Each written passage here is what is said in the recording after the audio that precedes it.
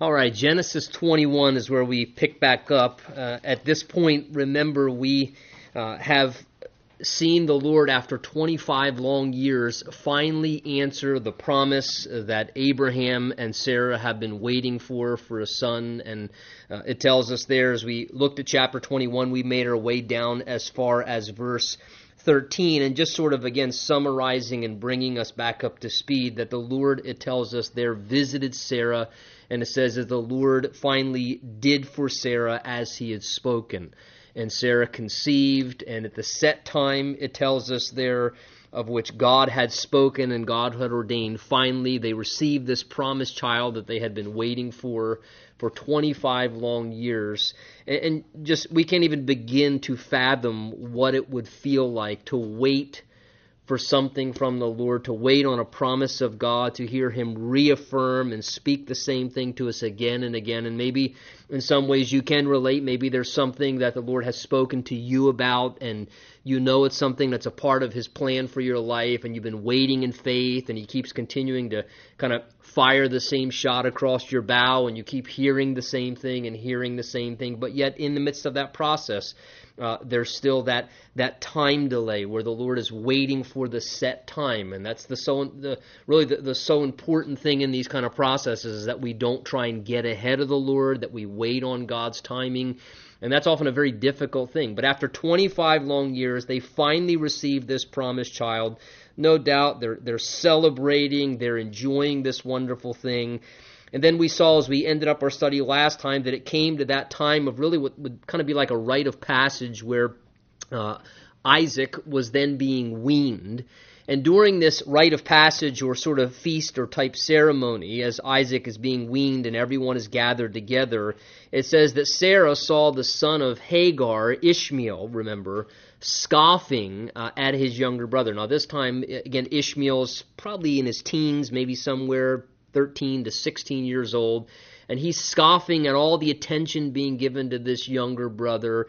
And we talked briefly of how this picture between Ishmael and Isaac, as you get into the New Testament with the book of Galatians there, Paul shows how this all is a fitting picture of the law and a life lived under the law, as a comparison, a life lived by faith and by the Spirit of God. And all the time, a life that is lived by the law and under the law will always scoff at the life of faith. And it will always cause us to want to question a life of faith and what it means to just live by the Spirit, rather than trying to approach God by the law or rules and rituals. And here is Ishmael is scoffing at Isaac. This is sort of the camel that breaks, or the straw that breaks the camel's back for Sarah.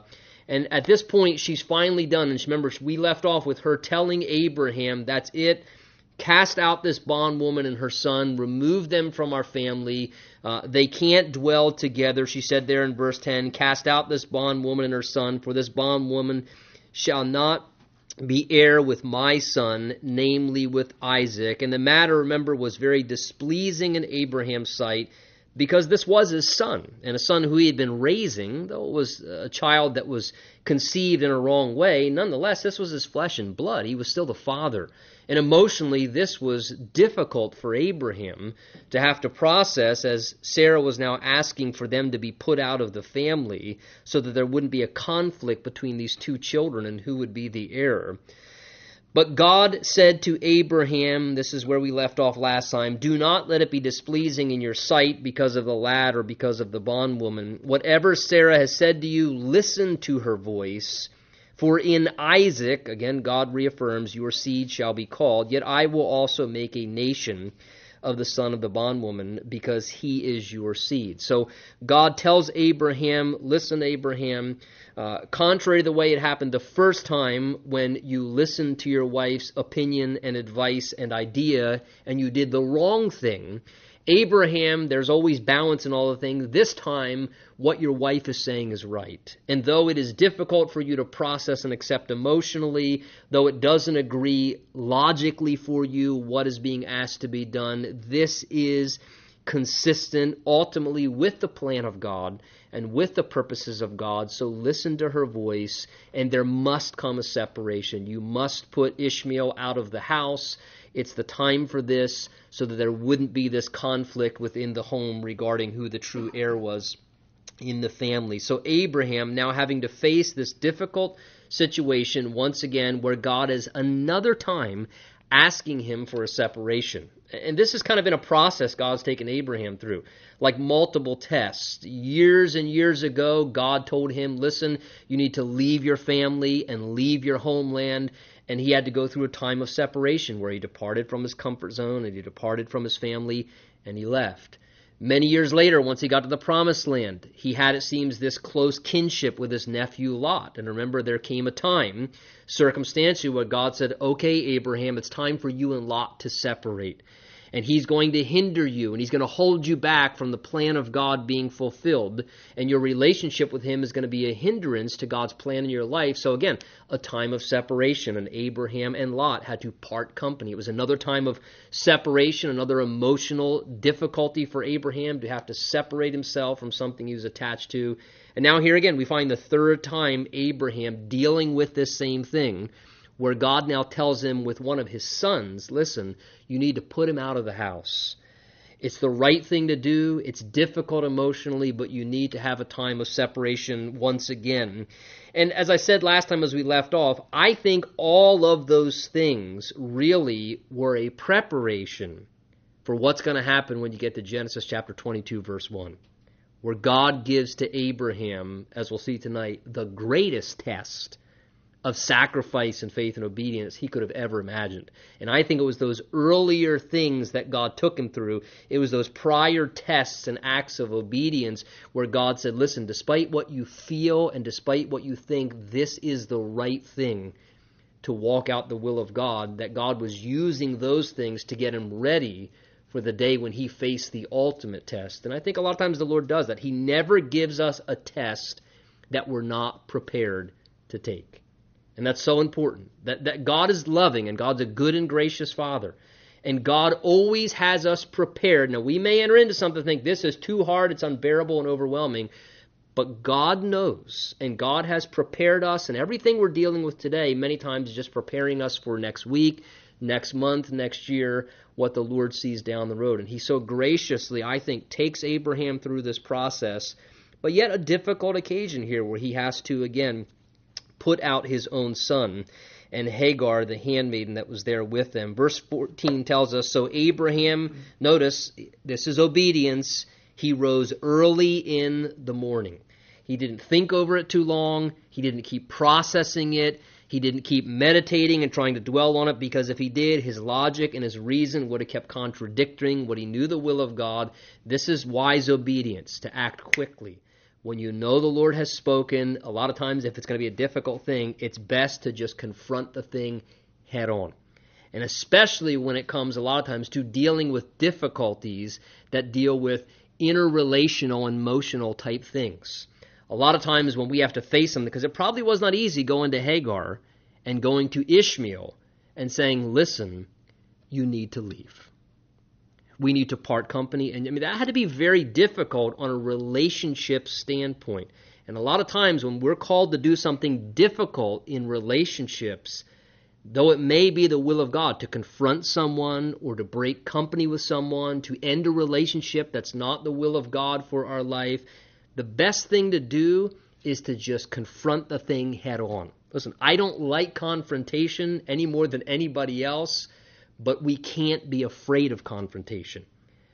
We must obey the Lord. The Bible says the fear of man is a snare, but he who trusts the Lord shall be safe. And when these times come, difficult as they are, we need to just rise early and act upon exactly what the Lord has said. And here it says that Abraham rose early in the morning.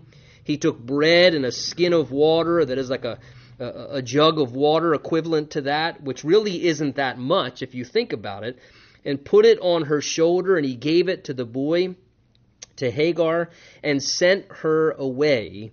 And then she departed and wandered in the wilderness of Beersheba. So really, if you think about all Abraham had, quite a wealthy man, it seems almost kind of stingy what he gives them as he sends them away. Tells us here that he sends them out into the wilderness. The idea is to go to the next nearby civilization to find their way. But look what he gives them. It says he gave them bread and one skin of water. I don't know, but perhaps in some way Abraham realized, or the Lord was conveying to Abraham. Remember, we read that Abraham was the friend of God, which means the Lord spoke things to Abraham. And maybe Abraham realized that this is a time, a moment, a season where, as a part of putting them out from under my care, it's also something that God is sovereignly using to teach them how to become dependent upon God. And they have to learn how to become dependent upon God, even as I have. And so therefore, Abraham sent them with what was sufficient, it seems, to at least, make the journey to the next society or area of civilization, but he doesn't overload them, and perhaps because he just realizes, look, no matter how much I give to them, if they don't learn to depend upon God, they're ultimately going to miss the lesson and the process that God wants to take everybody through, where we would learn how to personally be dependent upon God. So they go out with very little. And it seems by the word wander there, it almost indicates that they began to lose their way, lost direction, and their supplies run out rather quickly. Verse 15 says the water in the skin was used up, and Hagar placed the boy under one of the shrubs, and then she went and sat down across from him in a distance of about a bow shot, for she said to herself, "Let me not see the death of the boy." So she sat opposite him and lifted up her voice and wept. So as they're journeying, they quickly use up their supplies. Again, we don't know why, but for whatever reason, it seems that Ishmael, the young teenage boy, was weakening a lot quicker than his mother was. Again, maybe because trying to be sacrificial, he was letting his mother have the majority of the supplies. Maybe there was some other reason, but it seems that he becomes weak and sickly rather quick. So she sets him down. She kind of moves him underneath some shrubs to give him some shade. And it says she goes away to distance. And the reason why is because, like any mother, she says, I can't bear to watch my son breathe his last breath. I just can't do it. And she's weeping and she's brokenhearted at this point. And here's Hagar at this point, and think about it. Now she's all alone. And really, she's nothing more in a lot of ways than a victim of circumstance. Again, not to say that she was perfect by any means, but it's pretty obvious when you read the account in the book of Genesis that Hagar becomes a victim of circumstance, really of the bad choices of Abraham and Sarah. So here she is, the one who's really the victim of circumstances. She's hurting. She's all alone. She's in the middle of a wilderness. And here she is weeping and grieving because of these things. Reminds me of Psalm 56, verse 8. It says, "You number my wanderings and you put my tears in your bottle. Are they not in your book?" So here she is in the middle of a wilderness. She's crying. She's all alone. But yet God sees her tears.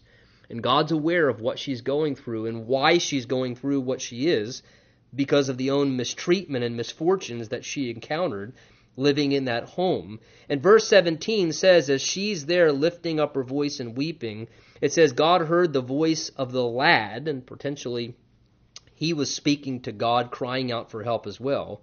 And the angel of God called to Hagar out of heaven and said to her, "What ails you, Hagar? Fear not, for God has heard the voice of the lad where he is. Arise, lift up the lad, and hold him with your hand, for I will make him a great nation." And then God, verse 19, it says, "Then God opened her eyes, and she saw a well of water, and she went and filled the skin with water and gave the lad a drink." So here they are. They're in the middle of this wilderness experience, much like you and I are at times too, right? And sometimes we find ourselves in a difficult place, in a wilderness experience. We're all alone. We're struggling. Maybe we're the victim of circumstance. Something's happened to us. We've been wounded. We've been mistreated. And now we're the one out here in this hot, dry, difficult time, struggling to get by. And again, we need to realize that sometimes when we find ourselves in the wilderness, struggling in hot desert times and difficult seasons of our life, sometimes those are appointed by the Lord. You know, there are occasions where I find myself and you find yourself saying, I feel like I'm in a desert. I just feel like I'm in such a desert, like a dry time. Well, truth of the matter is, that may be God's intention.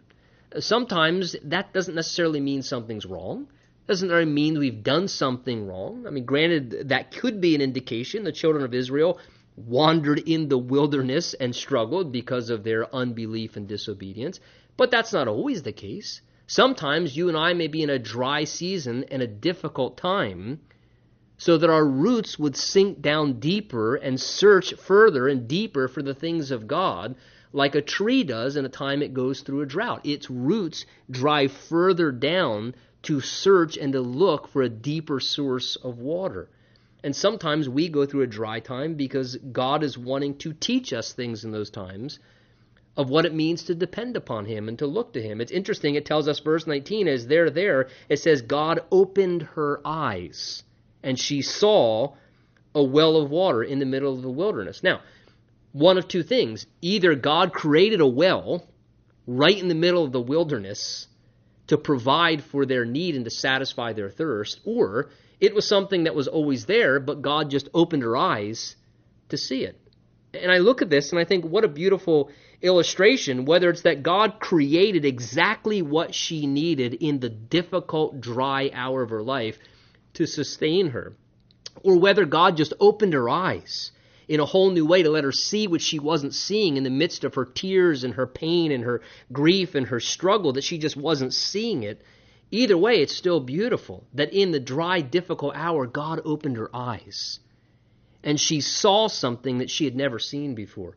And she saw the provision of the Lord in ways she had never seen before. And she found what she needed to sustain her in that difficulty. And she heard the voice of the Lord.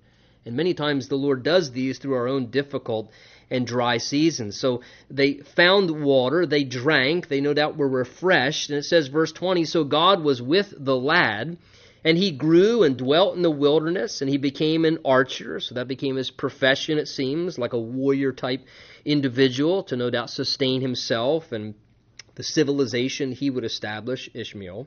And he dwelt in the wilderness of Paran, and his mother took a wife for him from the land of Egypt. Now, at this point, Ishmael's account kind of drops off. We get very little information about him through the rest of the book of Genesis because the Bible wants to trace the line of Abraham and Isaac and Jacob through which God will ultimately accomplish his plans. So verse 22, we come back to Abraham, and it says, it came to pass at that time that Abimelech and Phicol, the commander of his army, spoke to Abraham, saying, God is with you in all that you do. Now therefore swear to me by God that you will not deal falsely with me, with my offspring or with my posterity, but that according to the kindness that I have done to you, that you will do to me and to the land in which you have dwelt. And Abraham said, I swear. In other words, I give my word. Now, very possible this is the same Abimelech that is referred to back in chapter 20 that we saw there. Remember, where Abraham pulled the same maneuver and repeated a failure and a sin from earlier in his life in a duplicate manner, where he lied about Sarah, remember, being his wife, and then ultimately God revealed the whole thing. And Abimelech, remember, was so angry, and he rebukes Abraham and basically says to him, listen, get out of here. And again, the whole same mess took place once again in Abraham's life.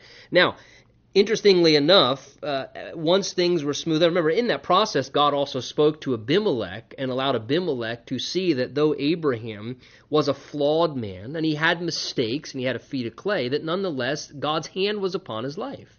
And though he was imperfect, that the Lord's hand and anointing was still upon his life. And here now, this dialogue begins to take place again.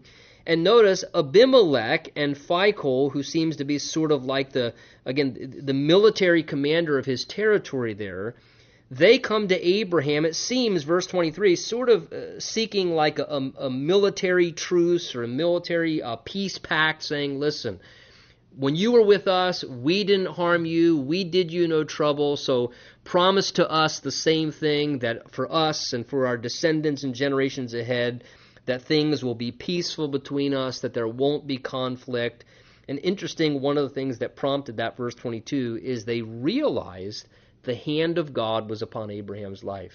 Notice in verse 22, they said of Abraham, we realize God is with you. in all that you do. Now again, what that means exactly, I don't know. But apparently somehow they could tell as they looked at Abraham's life, this man of faith, they could tell by looking at his life, it is obvious that the hand of God is upon your life. It's evident that the presence of the Lord is with you in the things that you do. And they could just see the evidence of the presence of God in his life, and that the Lord's hand was upon him. It says, in all that he did. And everything that he was doing, they realized God was involved with this man's life. And I think, man, what a wonderful thing. Would to God that people would recognize in our lives, maybe even without us having to say a word, that people would look at you and your job and look at you and, your neighborhood and your family and your school and all the places you are, and that people would say, you know what, I can tell God's with you. I can sense there's something different about your life. It's evident that the Lord's involvement is in your life in every way, rather than people, not being able to sense. I pray that people can sense the presence of God with us, because there's something very powerful about that. And it creates opportunities, and it gives people a healthy reverence and respect for God. So they seek Abraham on these grounds. We can tell God is with you. Your God is behind you, so therefore offer us a peace treaty that there would be no conflict between us. Abraham commits to that. In verse 25, he takes occasion in conversation to deal with another little bit of business. It says, Abraham rebuked Abimelech because of a well of water which Abimelech's servants had seized. And if you're familiar with the Middle Eastern area, you know that water sources are extremely valuable. So apparently Abraham had dug this well. It had been sort of captured and seized by Abimelech's servants and taken away, though Abraham and his servants had dug it. So Abraham rebukes Abimelech for this act, and Abimelech said, I don't know who's done this thing, and you didn't tell me, and nor had I heard of it until today. I don't know what you're talking about, he says. I wasn't aware that this had happened. So Abraham took sheep and oxen and gave them to Abimelech, and the two of them made a covenant. And Abraham set 7 ewe lambs of the flock by themselves, and Abimelech asked, what is the meaning of these 7 ewe lambs which you set by themselves? And Abraham answered, you will take these 7 ewe lambs from my hand, that they may be witness that I have dug this well. In other words, he says, look, I want these to be a clear evidence to you, and I'm willing to make the sacrifice, he says, to indicate in a very clear and ethical way between the two of us that this is a well that I dug, and so that we won't deal with the same problem down the road. And therefore he called that place Beersheba, which literally could be translated well of the oath or well of 7. There's debate over that, but again, naming it after the contractual relationship and arrangement that was made. And interesting to see, isn't it? All the way back into this time period, we think, ancient civilization. But what's Abraham doing? He's making a contract. He really is just very wisely making a contractual arrangement with someone over a well. And it's sort of a business contractual arrangement. And again, here's a man of God doing this. I think a lot of times as Christians, we think that we need to cast common sense to the window. Listen, when we make business arrangements or real estate arrangements or arrangements, we should be upright and very clear. These are the terms, these are the conditions, and there's nothing wrong with guaranteeing in a contractual way, or there's nothing unspiritual. Abraham says, look, let's make a contractual arrangement. These lambs indicate this is my well, it's not your well, and there was an arrangement that was made here. And Abraham, as a man of faith, saw nothing unspiritual, but a wisdom in doing this. So verse 32 says, they made a covenant there at Beersheba, and Abimelech rose with Phicol, the commander of his army, and they returned to the land of the Philistines, and Abraham planted a tamarisk tree there in Beersheba, and called on the name of the Lord, so indicating it seems worship taking place there in Beersheba. It says, he called on the name of the Lord, the everlasting God. And the first time that we see that mention of God described there, the idea of the eternal quality of God. Abraham, again, continuing to recognize he gets to know God more and more attributes about God. He called on the name of Jehovah, El Elohim, the everlasting God. And Abraham stayed in the land of the Philistines for many days. Now, Chronologically, there is probably about a gap of somewhere between 20 to 30 years between chapter 21, the end of it, and the beginning of chapter 22. We know at the beginning of chapter 23, verse 1, that Sarah dies, and it says she dies when she is 127 years old. Now, we know that Sarah had Isaac when she was how old? 90. So at that point, chapter 23, verse 1, Isaac's 37 years old. So it seems chapter 23 follows chronologically kind of right on the heels of chapter 22. So it would seem there's somewhere about a good 20, maybe 25-year gap that takes place between the end of chapter 1 and the beginning of chapter 22. And of course, we know, probably one of the most, in the top 10 important, famous, valuable chapters, a real mountaintop peak chapter in the Bible, Genesis chapter 22, this chapter dealing with God asking of Abraham this tremendous test of his loyalty and his faith and his commitment to God. And think about this. We know what God's going to ask him to do. It tells us, chapter 22, verse 1, it came to pass after these things that God tested Abraham. And he said to him, Abraham, and Abraham said, Here I am. And he said, Take now your son, your only son, whom you love, and go to the land of Moriah, and offer him there as a burnt offering on one of the mountains which I shall tell you. So, again, take note, chapter 22, verse 1, God tested Abraham. Please take note, this whole thing is a test. That's what it is from the very start from God's perspective. It's a test. It's something that God is putting Abraham through to allow it to be revealed what is on the inside, where he's at in his journey with the Lord. Again, people go, oh, that's horrible. How could God ask for human sacrifice? God knew all along what was going to unfold. Granted, Abraham was living it out, but put yourself in Abraham's sandals for a minute. Here is Abraham and Sarah. How long did they wait for this promise? 25 years. 25 years they wait for the promise of God. Now they finally get Isaac. And now he's been enjoying the promise of God for another 25 or so years. Because Isaac at this point is about probably in his 20s to maybe early 30s. So he waits 25 years for God's promise. And now he's enjoying and getting very used to the promise of God and having this treasured special son, he and Sarah. And now all of a sudden, he hears the voice of God speak to him, no doubt something, would you agree, that would totally contradict everything in his being as a father, even as a man of faith and what he knows about God. All of a sudden now it says that God tests Abraham and says to him, Abraham, take now your son, your only son, Isaac, whom you love, go to the land of Moriah and offer him there as a burnt offering on one of the mountains that I'll tell you about. And no doubt as Abraham hears this, you can imagine in his mind the tremendous conflict that this is for him to hear God say, God, how could that be possible that that's your plan? And maybe he's more spiritual than you and I, but I can begin, if he's anything like us, to try and relate in some way as a father, as a man of faith, knowing who God is and what God's nature is like, that this sounds illogical. Again, what is it? It is a tremendous test of his faith. We're going to see this is a test of his obedience, a test of his sacrifice, because now God comes to him on the place of the most important, precious thing in his life, and he says, Abraham, now that you have the most precious thing in your life, are you willing to give that back to me? Are you willing to offer it back to me? Are you willing to let me have the most precious thing that you've been waiting all this time for? And again, keep in mind, this all is in relation to the plan of God.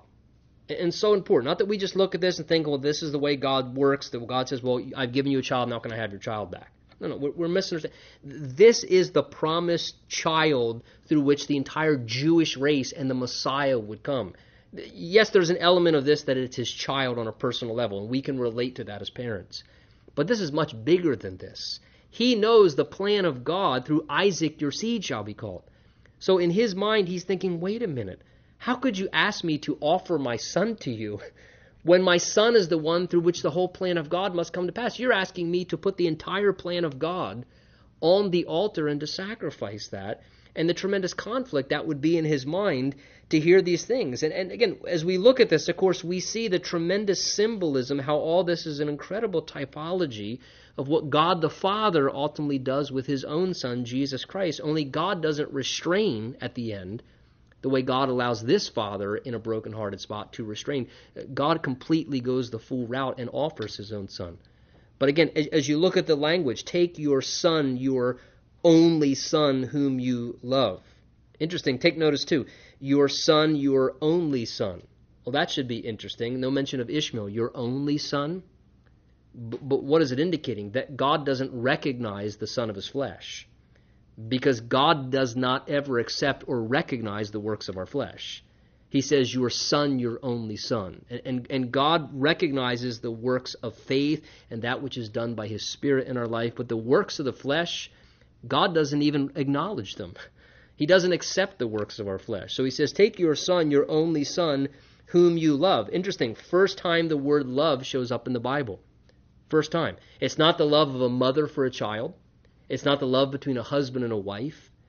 It's not the love of any other type. The first time the word love becomes in the Bible, it's the love between a father and a son, the love of a father for a son. Why? Because really that's the origin of love.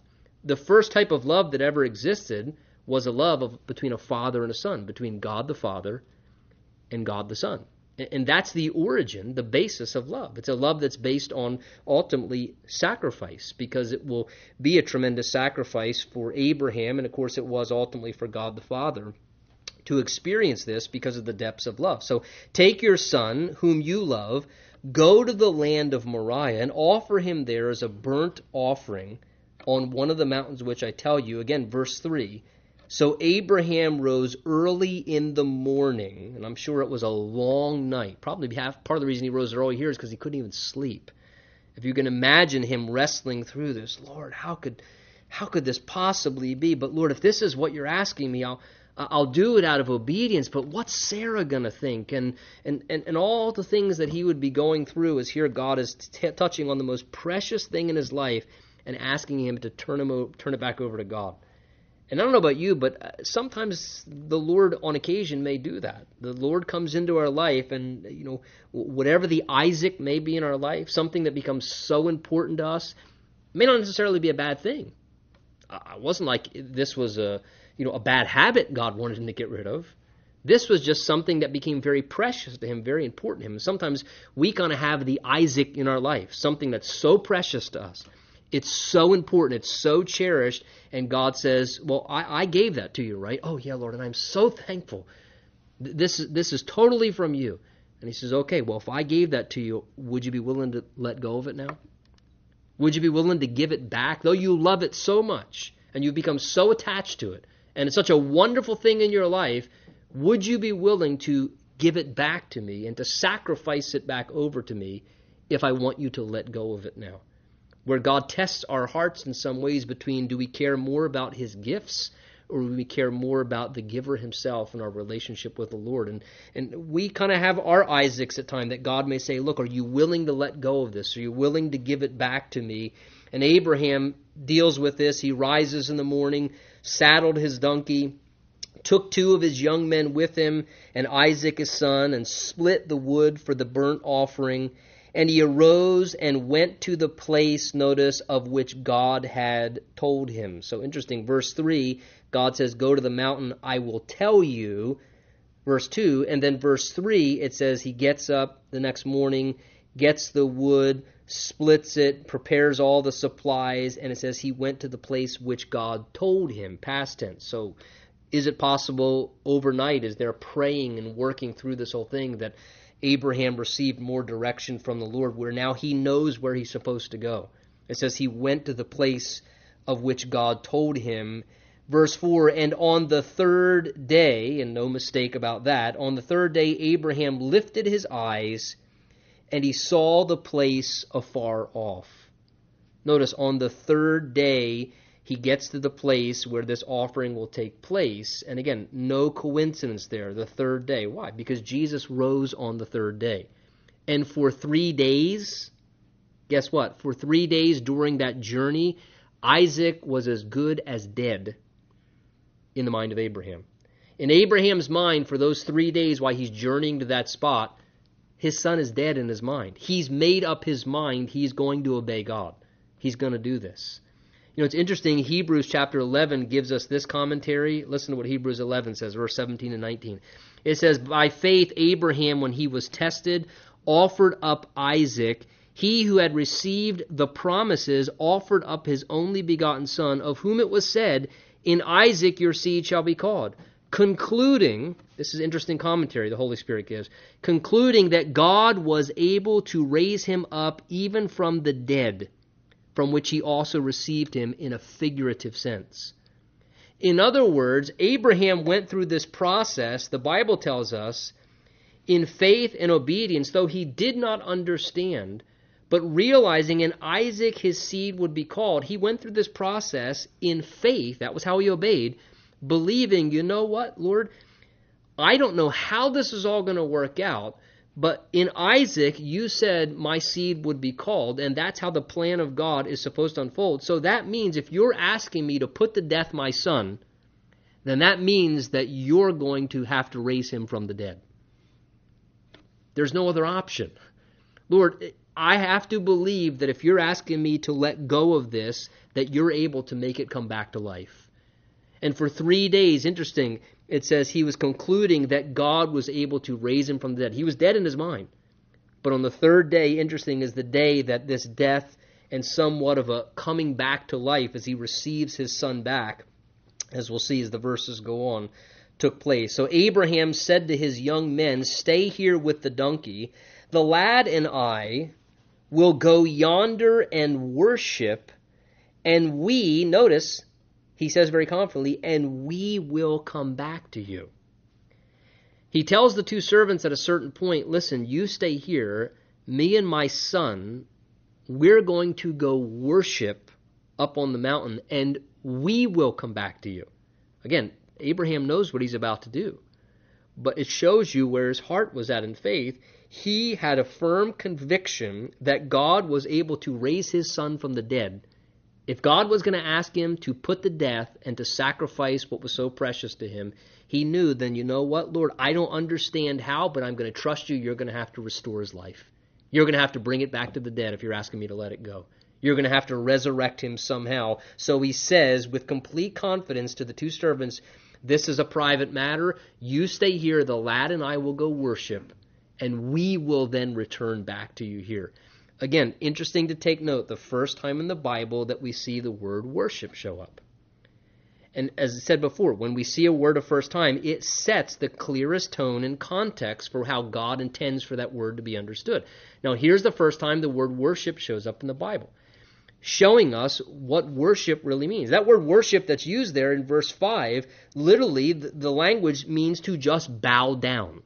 The idea is to bow down in homage, in submission and surrender before a king, which shows us what really, biblically, theologically, true worship is. True worship is us bowing down our will and surrendering our way and saying, God, I want your will and your way more than my will and my way. And in obedience and faith, being able to say, Lord, not my will, but your will be done. Think about it. What was Abraham and Isaac about to do? They were heading up that mountain. They had no guitar. They had no, cajon drum. They were going to go up there and sit up there and sing a few praise songs and have a Bible study and eat some donuts and say, we had a worship service. It wasn't going to happen, right? There was no singing. There was no Bible study. But they were going to go worship. Again, Jesus says, my Father is seeking worshipers, and he says those who worship in spirit and truth. We call what we do on a Sunday morning gathering, we call that a worship service, right?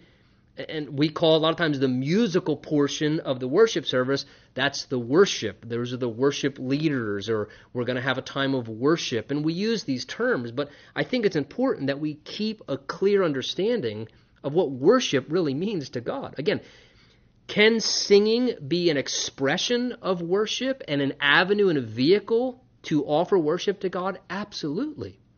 Can studying the Word of God together and listening through the ministry of the Holy Spirit be an act of worship to God? Absolutely. These can giving our resources be an act of, all these things can be an act of worship to God. But they also can be done in a form where really they're not worship at all. Jesus said, you can honor me with your lips and your heart is far from me. So we can sing a whole bunch of songs and we can listen to a Bible study and we can even give money and do the whole thing and it really not be an act of worship if we're doing it with an unsurrendered heart that's detached from the real reason and proper motivation of why we're doing it. We're just going through religious motions. God says, look, there's something about worship that is much deeper. And that's so important for us to realize that, that the true intention of worship, whether it's through the music, through the Word of God, through everything that we do in a meeting or whatever, again, and we don't even have to be having a meeting to have worship. This was two people. God sees worship as the sacrifice of our will. So when we sing songs and we have a musical portion of a meeting as a church, well, the whole purpose and intention of singing those songs is to bow down our heart before the Lord and to give Him praise and glory and to have our heart come to a place where through the music and singing those songs with meaning from our hearts, thinking about what we're saying, paying attention to what's going on, where our heart goes from a place where maybe it was kind of a little hard when we came walking through the door, or maybe we've been kind of living a little disobedient, where we come to the place before the Lord in His presence again, where through the singing and the music, we bow down our heart to the Lord and we say, Lord, I surrender afresh again. And Lord, I just, soften my heart and I want your will in my life, not my will. And that through the music, that would be the experience that takes place. And see, that's so important for us as worshipers and for those of you who lead worship, when God gives you that opportunity to lead the musical portion of the service, understand that's the whole goal. Not to just get up and play a couple tunes and say, well, that guy's really gifted. That drummer, he's really amazing. And listen, if I want a concert, I'll pay $20 and go watch somebody. The goal of someone who stands before God's people to lead in the musical portion of a gathering of God's people is, yes, to play skillfully with a shout of joy and get people to participate, but the idea is to cultivate an atmosphere of worship, whereby under the anointing of the Spirit and the skillful usage of gifts and abilities God has given someone as a musician and a singer, that individual or team is being used in such a way where they help people to bow down their human stubborn will, which we all have, right, all week long, to get to that place where their heart just becomes surrendered to the Lord again. And through the music and the lyrics and the songs and the spiritual experience, that their heart is saying, Lord, we just surrender. You're worthy because of who you are, Lord. You're holy, holy, holy, and I'm not, Lord. And that our heart comes in that place that through the music. Same thing with the Word of God. Again, I don't want to become nothing more than just an individual who stands up and gives theological lectures. And where, church and gatherings of Christians, we become like a Bible institute, where all we want is just head knowledge. I want the communication of the Word of God to be something whereby as the Word of God goes forth, I hope in the anointing of the Spirit of God, it like a two-edged sword, it lays open people's hearts. And through the teaching of the Word, there's correction and instruction and reproof and challenge and encouragement in such a way where through hearing the Word of God, our heart becomes softened and we have a desire to say, Lord, this area has not been in line with your will, and Lord, I want to be obedient. Lord, I want your will for my life. And that we would want to respond to what the Word of God says. Like when Peter preached after Pentecost, it says he preached and the people, it says, were cut to the heart, and they said, what shall we do? Man, that's good. When the Word of God goes forth and the response to the Word of God is, Lord, what shall we do? Not that was great information. What shall we do? How shall we respond? How can we in worship, Lord, try and be a doer of the Word and obey that? and that the conveying and communication of the Word of God would accomplish those things. And again, I camp on this because it is such an important thing, because we really have a mixed concept today of what we just kind of loosely throw around as worship. And Jesus said, John 4, the Father's seeking worshipers. Doesn't say he's seeking workers. Doesn't say he's seeking witnessers. And we're loaded to bear with activity in the church today.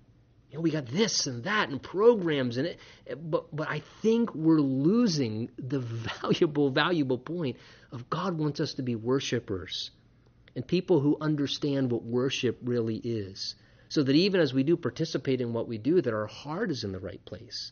Those who are participating and those of us who are leading, that we really recognize this. And such a beautiful thing. Here are these two individuals, this father and this son, and they're going to go up on the mountain and they're going to worship.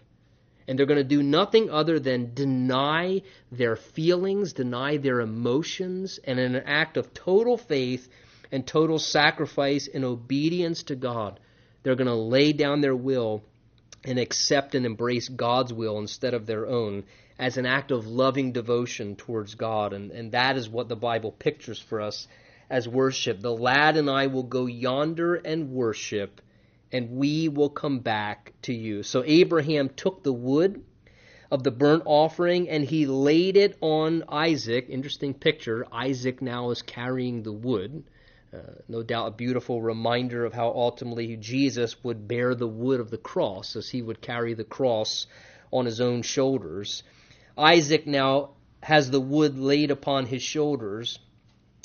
And it says, and Abraham took the fire in his hand and the knife, whereby he knew that he would plunge into the chest of his son to put him to death. And the two of them, went together. But Isaac, verse 7, spoke to Abraham his father and said, my father. And he said, here I am, my son. And he said, look, the fire and the wood. So he realizes they're about to make a sacrifice. Isaac understands, again, that there is no such thing as worship that does not involve the shedding of blood and sacrifice. Isaac understands this. They've made sacrifices before. The wood is here, the fire is here. If we're going to worship God, that involves sacrifice. It's a part of worship, sacrifice. So he says, look, the fire and the wood, Father, but where is the lamb for the burnt offering? Where's the sacrificial animal, Father? Where's the lamb? Interesting, he asks, where is the lamb for the burnt offering? First time the word lamb shows up in the Bible. Is that a perfect chapter for it to show up in, or what? Here's this question, where is the lamb for the offering? You know the first time the word lamb shows up in the New Testament? It's not in Matthew, it's not in Mark, it's not in Luke. It's not till John chapter 1. And it shows up in this way, where John the Baptist, the forerunner of Jesus, points to Jesus. John chapter 1, he says, behold the Lamb of God who takes away the sin of the world. How amazing is that? The question from Genesis 22 on Mount Moriah, the place which is really modern day Calvary, the place of Golgotha, the place where Jesus was ultimately crucified thousands of years later. The question rings out from this son, who is a prefigurement and a type of Christ, Father, where is the Lamb? And the question comes, the answer to that in the New Testament, behold the Lamb of God, pointing to Jesus who takes away the sin of the world. Where is the Lamb for the burnt offering? Verse 8, Abraham said to Isaac, my son, God will provide for himself the lamb for a burnt offering. So the two of them went together. So Abraham answers his son. Again, is there a lump in his throat at this point? He didn't read the rest of the chapter like we did. Abraham's living this out, and he says, my son, God will provide, he says, a lamb for a burnt offering. He was trusting that somehow God was going to work this process out. Interesting, he says, God will provide a lamb. If you know the story a few verses down, what ends up in the thicket and the bushes that they go and get for a sacrifice? What is it? It's a ram. It's a ram. He says God will provide a lamb. Again, was the Spirit of God indicating something to Abraham? There was something way bigger than himself that's going on, because God didn't provide a lamb. He provided a ram, technically, for the offering. because the ultimate lamb was the Lamb of God, Jesus Christ himself, where the Father didn't get to refrain from offering his Son and putting to death his Son here. So God will provide a lamb. And then it says here, verse 9, that they came to the place which God had told him. Somehow Abraham sensed that there was a location he was to go to there on Moriah. And again, we can't be certain. We know this is the mount. This is the territory where Jesus was ultimately crucified. I believe it's very likely it was at that same location as God was preparing something in a figurative sense here. And Abraham built an altar, and I bet he took his time as a broken-hearted father, and he placed the wood in order, and he bound Isaac his son and laid him on the altar upon the wood. So at some point, there's something that takes place where this father has to say to his son, "Son, listen, I need you to turn around and I need to tie your hands up." And somehow there's this recognition between the two of them what's about to take place here. Again, interesting that it's totally silent in regards to the Bible giving us any information of the dialogue that took place between this father and his son, other than that they realized what was about to happen.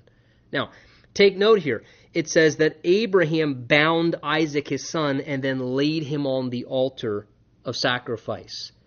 What did I say earlier? At this point, Isaac is probably somewhere between 25 to 35 years old. A lot of times in Sunday school drawings and coloring books, there's this picture of Isaac where he's like a little 5 or 6-year-old kid. That's not the case. Isaac was probably a 25 to 35-year-old man. How old is his father? He's over 100 years old. My point is this. Isaac could have very easily said, I don't know what you're thinking, Pops, but that's... I am not down. I mean, he could have very easily overpowered his father and said, I don't know what you're thinking about, but we're not doing what you're thinking with those ropes there. Because it just says here in the text, well, he bound his son, almost as if like he's this little 5-year-old kindergarten boy, and he could just put his knee on him and tie up his hands, and that's not the case. Listen, that makes the story that much beautiful, because the point here simply I'm trying to convey is that Isaac willingly consented to this. He willingly surrendered his life as the sacrifice. He willingly, in obedience to his father and in faith and compliance with the plan and the will of God, said, okay, Father, I don't understand this. And son, this breaks my heart, but you must be the sacrifice. You must die to fulfill the plan of God. Interesting, reminds us of what Jesus said in John chapter 10. Listen to the words of Jesus. Jesus said, therefore my Father loves me because I lay down my life that I may take it again. No one takes it from me, but I lay it down of myself. I have power to lay it down, and I have power to take it again. This command I received from my Father. Just like Jesus. Jesus was bound in the Gospels, it says. But do you really think those ropes that they bound Jesus with when they arrested him were what was holding him? Of course, absolutely not. He was the Son of God. He could have. What was Jesus bound by? He was bound by his love for you and I. And Jesus was bound by his desire to be obedient to his Father. That he willingly, the Bible says, he became obedient to death, even death on the cross. He willingly allowed himself to go through and become the sacrifice that was offered. So here Isaac is bound. He now lays upon the altar. Abraham now stretches his hand upward, it says, and took the knife to slay his son. Again, imagine looking down into each other's eyes, the emotional moment. His hand is raised, ready to plunge the knife into his son. And the angel of the Lord called to him from heaven and said to him, Abraham, Abraham. And he said, here I am. And he probably said, phew. Thank goodness. And Isaac said, phew, you're telling me. I'm sure it wasn't that. You got to make it lighter somehow. But here God speaks to him, verse 12, do not lay your hand on the lad or do anything to him, for now I know that you fear God, since you have not withheld your son, again, notice, your only son from me. And then Abraham lifted his eyes and looked, and there behind him was a ram caught in a thicket by its horns. So Abraham went and took the ram and offered it up for a burnt offering instead of his son. So as Abraham's about to plunge the knife, God says, okay, test passed. This was just a test. God says, restrain your hand. God intervenes. He speaks to him. He says, stop. Now I know, and now you know where we're at in relationship. And again, I don't think it's necessarily that God was trying to figure out where Abraham's heart was at. He's God. But a lot of times God puts us through tests to show us where we're at and to allow us to see where we're at, again, maybe with the Isaac in our life. What are we willing to not withhold from God and give back to God or surrender over to God in an effort to be obedient, to sacrifice, and to honor the Lord in loyalty and in faith? And he says, Abraham, stop. Don't lay your hand upon the child. He says, I know that you fear God. You have not withheld your son. And Abraham turns, he probably hears an animal over the bushes, and he goes and gets that, and they sacrifice the animal instead. Now, very important thing that I don't want you to miss here, how important it was for Abraham to be current with the Lord. And here's my point in this. Consider, Abraham's hand, he has gone through this whole process. From the first moment he heard God say what sounded like the craziest thing we can imagine to hear God say, take your son, your only son, the most precious thing that you have in your life. It's so important to you. The entire plan of God hinges upon this thing. And I want you now in faith to do something that seems completely illogical, trusting me. And he's worked through the whole thing. He's walked it out in obedience. You know, one man said this, I have this quote written down here, our faith is not really tested until God asks us to bear what seems unbearable, to do what seems unreasonable, and to expect what seems impossible. Abraham's gone through this whole process. The knife is in the air, and now God speaks to him, and he says, Abraham, stop. Don't do it. Wait a minute. That's a real conflicting signal. After all I've gone through, after all the sacrifice and self-denial and the place I've come to, now you're saying don't do it? Now you're saying stop? And listen, what if Abraham, not being current with the Lord, would have said, that can't be the voice of God telling me to stop? And he would have just plunged the knife down. I know what God told me to do. He would have made a bloody mess. No pun intended. He would have made a bloody mess. Did God tell him to do everything he had done so far? Absolutely. Up to that point, he had sacrificed, walked in obedience, walked it out in faith, the whole test. But he would have blew the extra credit portion, the most important part of the entire test, and failed the whole thing if he did not remain current with the voice of the Lord. Because it was not God's will for him to ultimately go through with it. It was something God took him through in a whole process relationally. It was something that God was doing. There was a type, there was a picture in it, all, but it was not God's ultimate intention for him to go through in this particular situation with that process. God said, I did ask you to do that, but now I'm telling you to stop. And see, sometimes that's how the work of the Lord may happen in our lives. Sometimes the Lord may tell us to do something, and it may mean sacrifices and steps of faith and obedience, and for a season, we're walking it out, and that's the will of the Lord. That's the plan of God. But does not God have the right, if he's God, at some point to say, but now stop? I did ask you to do that, but now I'm telling you stop. There was something that I was doing between my heart and your heart, and I wanted to see where you're at, and I wanted you to see where you would go. I wanted to see if you'd be willing, Abraham. I wanted to see if, would you withhold from me your son, your only son? But now I see where your heart's at. And I see that you won't. So therefore, Abraham, now I'm asking you to stop. And listen, I say that to say this, stay current with the Lord. Don't get in this place where you're living like so stubbornly off of what God said to you last year or 10 years ago or maybe even 10 days ago or maybe even 10 hours ago. You need to listen and I need to obey and respond to what God's telling us in the hour. Because God may say, do it, and then God may say, nope, but now don't go through with it. Now stop. I just wanted to see where your heart was at, let you see where your heart was at, and there was something as a bigger picture that I was doing. Now I know, I see that you would not withhold this from me. And listen, because we can make a big mistake if we just start going through with things sometimes that God says, look, it wasn't my intention for you to ultimately go through with that. It was just something that I was doing between you and I. Again, what does this go back to? That's worship. That's worship. Because Abraham had to humbly come to the place where he realized, and I'm sure he was grateful, but he had to humbly process, okay, I did what God asked me to do, but now bowing down my will is to say, okay, now I believe God's told me to stop and to do that. And so important, this whole process here. Again, we'll have to pick up next time, but just what a great chapter, again, as you read through it.